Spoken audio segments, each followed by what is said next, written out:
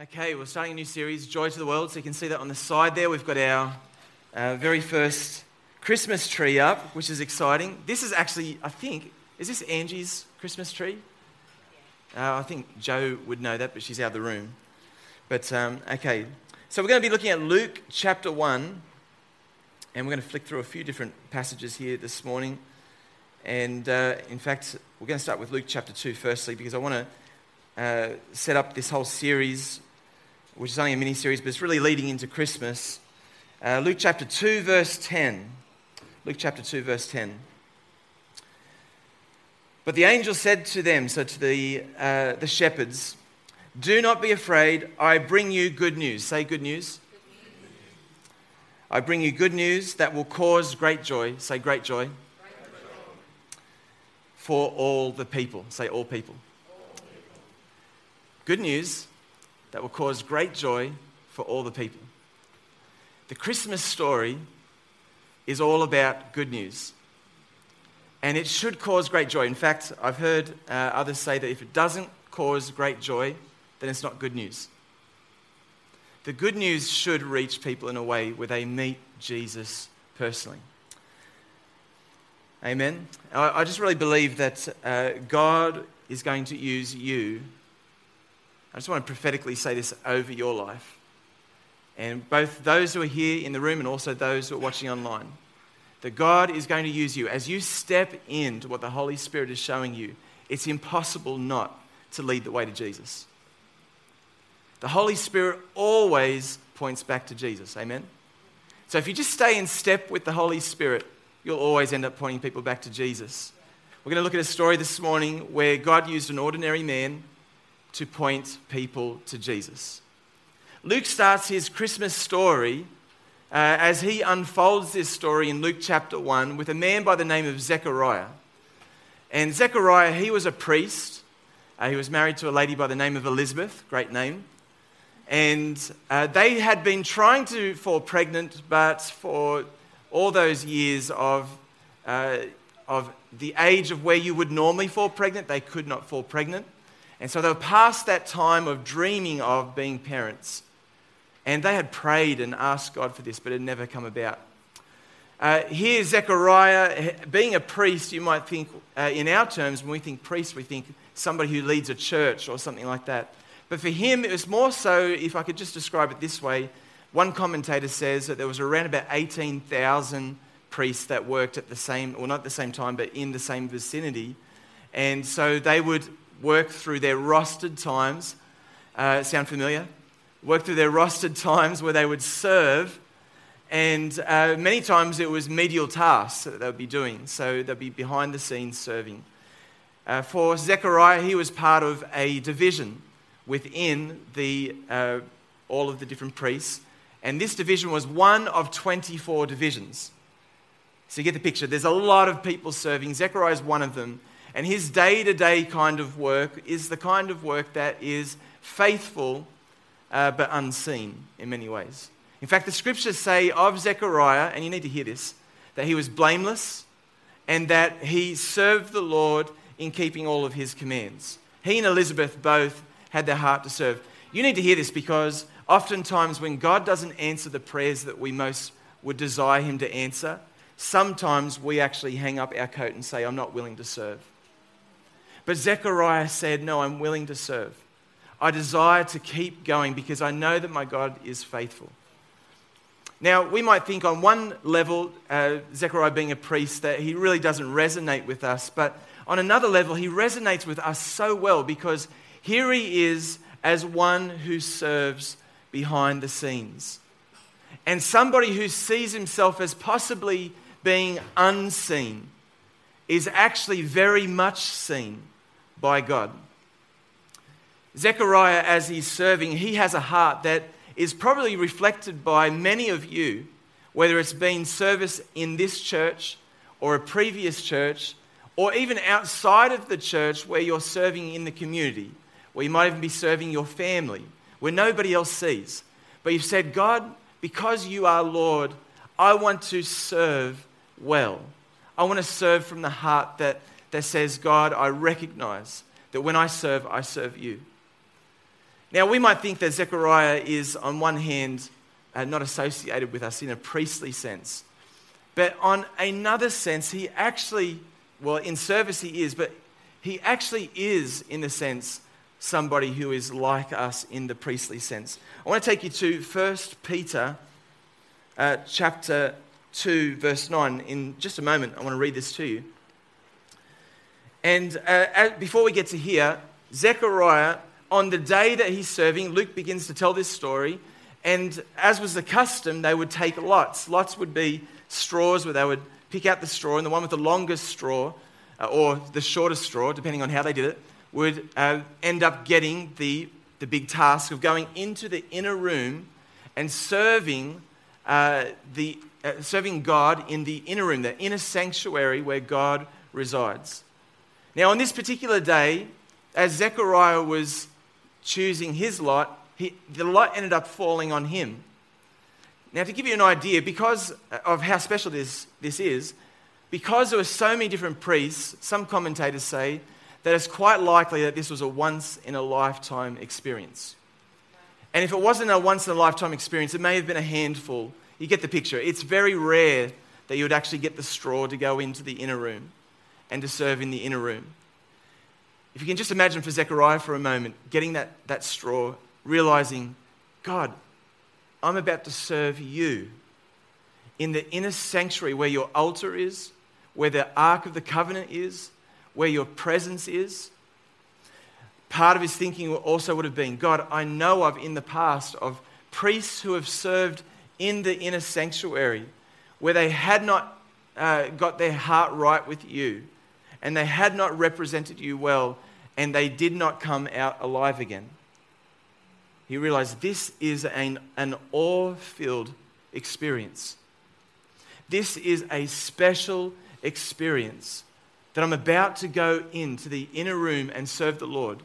It says in Luke that he was about to go in and keep the incense lit and going, to keep the fire going. It was no big task, but for him, here he was serving the Lord.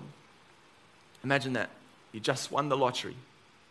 You're going into the inner room to meet with the Father God who loves you. You know, for Zechariah, we might think that's just his story. But actually, all of us are invited into this story.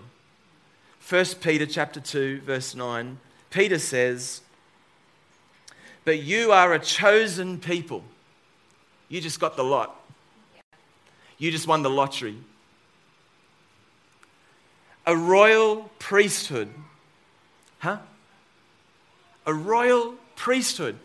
Every single one of you has been invited into the same role as Zechariah. A holy nation, God's special possession, that you may declare the praises of him who called you out of darkness and into his wonderful light. Here Peter says to Jews, you are a royal priesthood. Actually, for the Jew, this was something that was incredibly out of the box for them. Because for them, there was only one tribe, the Levite tribe. One tribe who served in the temple out of all the other tribes. In fact, this is the only tribe that had a book written for them, Leviticus. So if you want to find out how they were called to actually serve, then go and read the book. I dare you. Let's read the book of Leviticus, if I can say it right. Because it details all the things that they would do in the inner sanctuary. But here, Peter is saying it's not just one tribe who gets to go in. Every single tribe gets to go in. And not just that, it's not just the Jews who get to go in. The Gentiles get to go in. You have won the lottery. In fact, when you serve, you actually serve, if you wish, out of the inner room. You are actually invited into the inner room. Let me read to you Hebrews chapter 10, which was read earlier, a later part of this passage. Hebrews chapter 10 and verse 19. If only I had learnt where the books of the Bible were. That would be helpful. Hebrews chapter 10. Okay, and verse 19. Therefore, brothers and sisters, since we have confidence to enter the most holy place by the blood of Jesus, by a new and living way opened for us through the curtain, that is, his body, speaking of Jesus. And since we have a great priest over the house of God, let us draw near to God with a sincere heart and with the full assurance that faith brings, having our hearts sprinkled to cleanse us from a guilty conscience. And he goes on.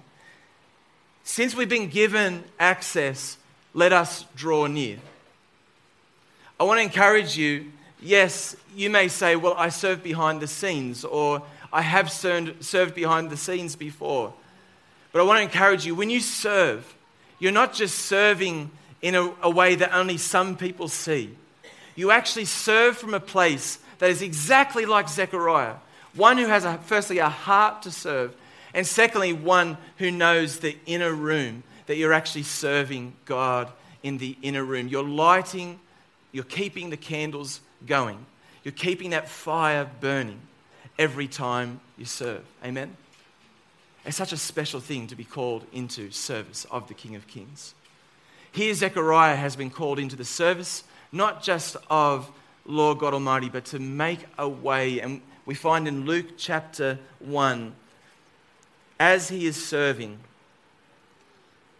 Luke chapter 1, verse 13, as he is serving, just remember, he's gone into the inner room, remembering all of the things he knows, that sometimes a priest would go in and he would die at the hand of God because this man had not had his heart right with him. They even put bells on the bottom of their robes just in case, if they couldn't hear the robes anymore, and a rope around their ankle.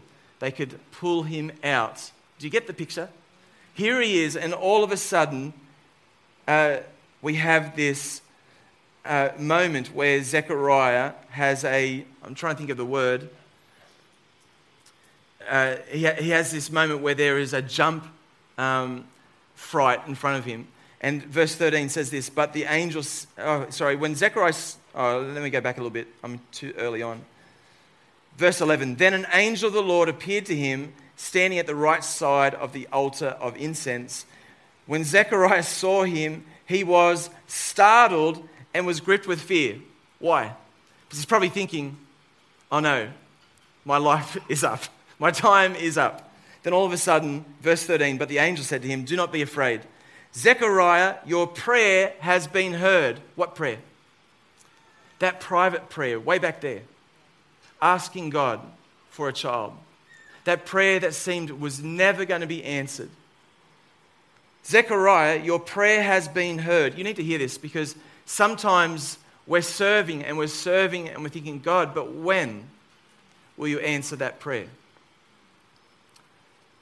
It's as he was serving that God meets him. He says, Zechariah, your prayer has been heard. Your wife Elizabeth will bear you a son, and you are to call him John. He gives him the name. He gives him the sex. He says, this is what is about to happen. Now, for Zechariah, this, of course, seemed like an impossibility. He knew Elizabeth is past the age of being able to have children.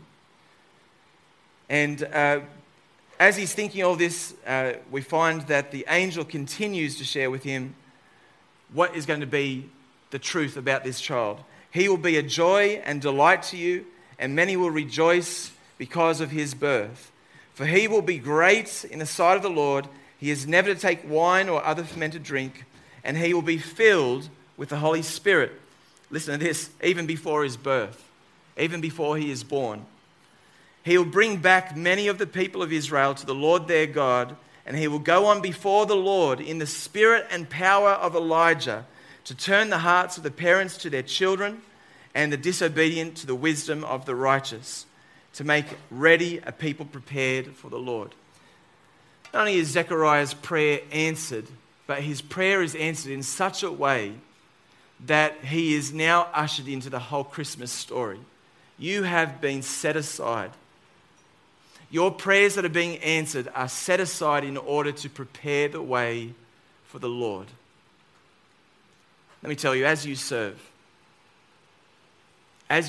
in the Spirit, in the inner room, you actually serve in a place where Holy Spirit has the opportunity to lead people, as He always does, to the King of Kings. We celebrate Christmas once a year, but the truth is, we actually get to play out Christmas every single day as we serve the Lord, because we continue to be a part of leading people to Him. Now, Zechariah saw, firstly, as he heard this, he's thinking, this is impossible. And in order for the angel to keep Zechariah from messing it up, he closes the guy's mouth. He can't speak anymore. I think he did that on purpose so that Zechariah wouldn't ruin a miracle by speaking something different. And here's Zechariah. He goes home. His wife falls pregnant. Elizabeth, all of a sudden, it just became super evident God's hand is completely in the midst of all of this. What does this mean? What is about to happen? And all of those around, as they heard that Elizabeth, now old in age, has fallen pregnant, they're thinking, God, you have to be in the midst of this. Later on, when Elizabeth was in her third trimester, Mary came to visit her. Mary, by this stage, was also pregnant in her first trimester. And the moment that they met, Elizabeth was filled with the Holy Spirit. Her child within her leapt. And she later on says, my child leapt for joy when I met you. Isn't that amazing? That Jesus in the first trimester, little Jesus, smaller than the nativity set that you've seen, little Jesus caused John in the womb to leap. And to leap for joy. Do you know, it doesn't matter who you are, whenever somebody truly meets Jesus, it causes them to leap for joy. Right? And here, there's just another sign again. God, you're in this. Everyone knew. And in fact, she began to prophesy over Mary at the time. Later on, she gives birth to this baby on the 8th day, which was custom for them to both circumcise and then name the child. All the neighbors were around and they were saying, what name will you give this child? And oftentimes they would give a name that was associated with the family members of either Zechariah or his parents and so on. And she said, his name will be John. And they're like, that doesn't belong in your family line. Why John? And then they said, let's ask Zechariah. Now, Zechariah couldn't talk, of course, so he writes on a tablet, probably an iPad or something like that, and he says, his name will be John. Instantly, the moment that he says his name will be John, he speaks and he begins to praise God. And everyone around goes, oh my goodness, God is doing something. He's in the midst of all of this.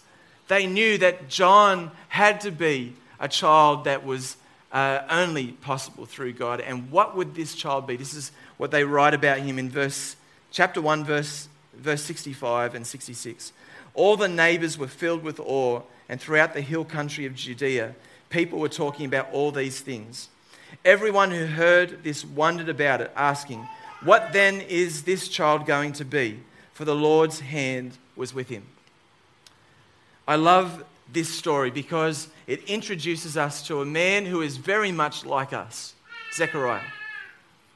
He's serving with a heart that's after the Lord. He's serving with a heart that says, I don't care if I'm seen or not, I'm serving the Lord. His prayer life was not, whether it was answered or not, was not the motive for him to serve the Lord. Some of us, like Zechariah, we feel like we're unseen. Some of us feel like we're past the stage of our dreams being met. Some of us feel like Zechariah that our prayers have gone on to just hit the ceiling and not go anywhere else. But like Zechariah, I want you to know you're not unseen. Like Zechariah, I want you to know you have won the lottery and you're invited into the inner room. Like Zechariah, I want you to know that in God's timing, no prayer goes void before him.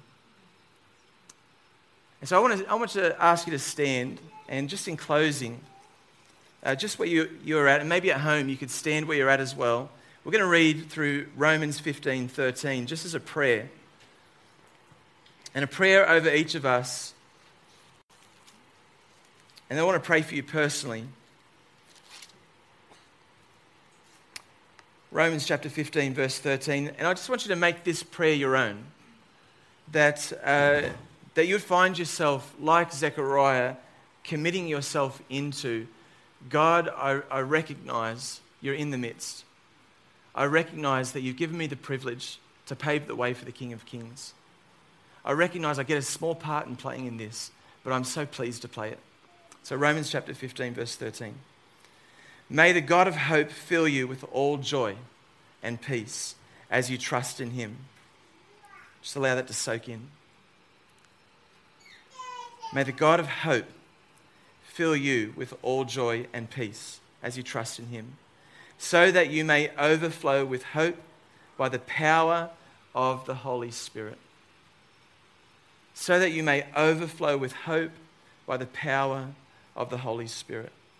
Maybe you'd like to personalize this for yourself. May the God of hope fill, and I'm going to use my name, you can use yours, Steve, with all joy and peace, as I trust in him, so that I may overflow with hope by the power of the Holy Spirit. Father God, we just lift up every single person here. Lord, I thank you so much for those who have such a heart to serve. Their heart is to serve not for notoriety's sake, not because they want their name flashed up in lights. Lord, their heart is to serve because they know that when they serve you. Lord God, I just pray that you would just come and minister into hearts, Lord God, where there has been times where they found themselves exhausted and serving and wondering why they've continued on in it. Refresh them, we ask in Jesus' name. Fill them with hope. Fill them with joy and peace. May they find themselves in the midst, stirred up again, knowing that their service is not in vain, but that as they serve the King of Kings. That they serve in the inner room. They've won the lottery. A one day or a once-off occurrence is being lived out and possible for every day. So Father God, may you come and minister. Refresh hearts. Those at home, Lord God, those here, we ask that you would come and minister to them and bless them. Thank you, Lord God, for every prayer, every personal prayer that has gone up before you in faith, in hope. Lord God, we just declare none of those have been left unseen before you. And Father God, in your timing, would you lead us not to give up? Would you lead us to continue on in serving you, in serving your heart? We ask in Jesus' name. Amen. Wonderful.